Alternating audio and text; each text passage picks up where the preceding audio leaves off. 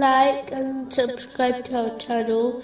Leave your questions and feedback in the comments section. Enjoy the video. Continuing from the last podcast, which was discussing chapter 39, verse 51.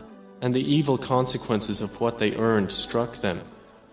And those who have wronged of these people will be afflicted by the evil consequences of what they earned, and they will not cause failure. In a narration found in Sahih Muslim, number 6579, the Holy Prophet Muhammad, peace and blessings be upon him, warned that the truly bankrupt Muslim is the one who accumulates many righteous deeds, such as fasting and prayer, but as they mistreated people, their good deeds will be given to their victims, and if necessary their victims' sins will be given to them, which will cause them to be hurled into hell.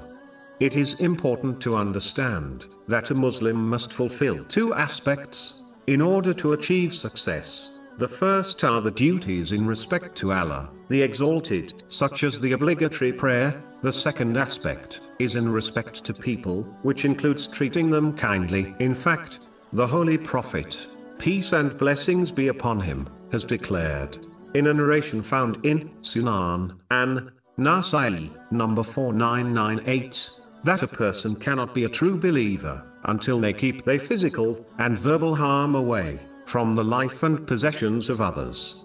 It is important to understand that as Allah, the Exalted, is infinitely forgiving, meaning, He will forgive those who sincerely repent to Him, but He will not forgive the sins, which include other people, until the victim forgives first, as people are not so forgiving.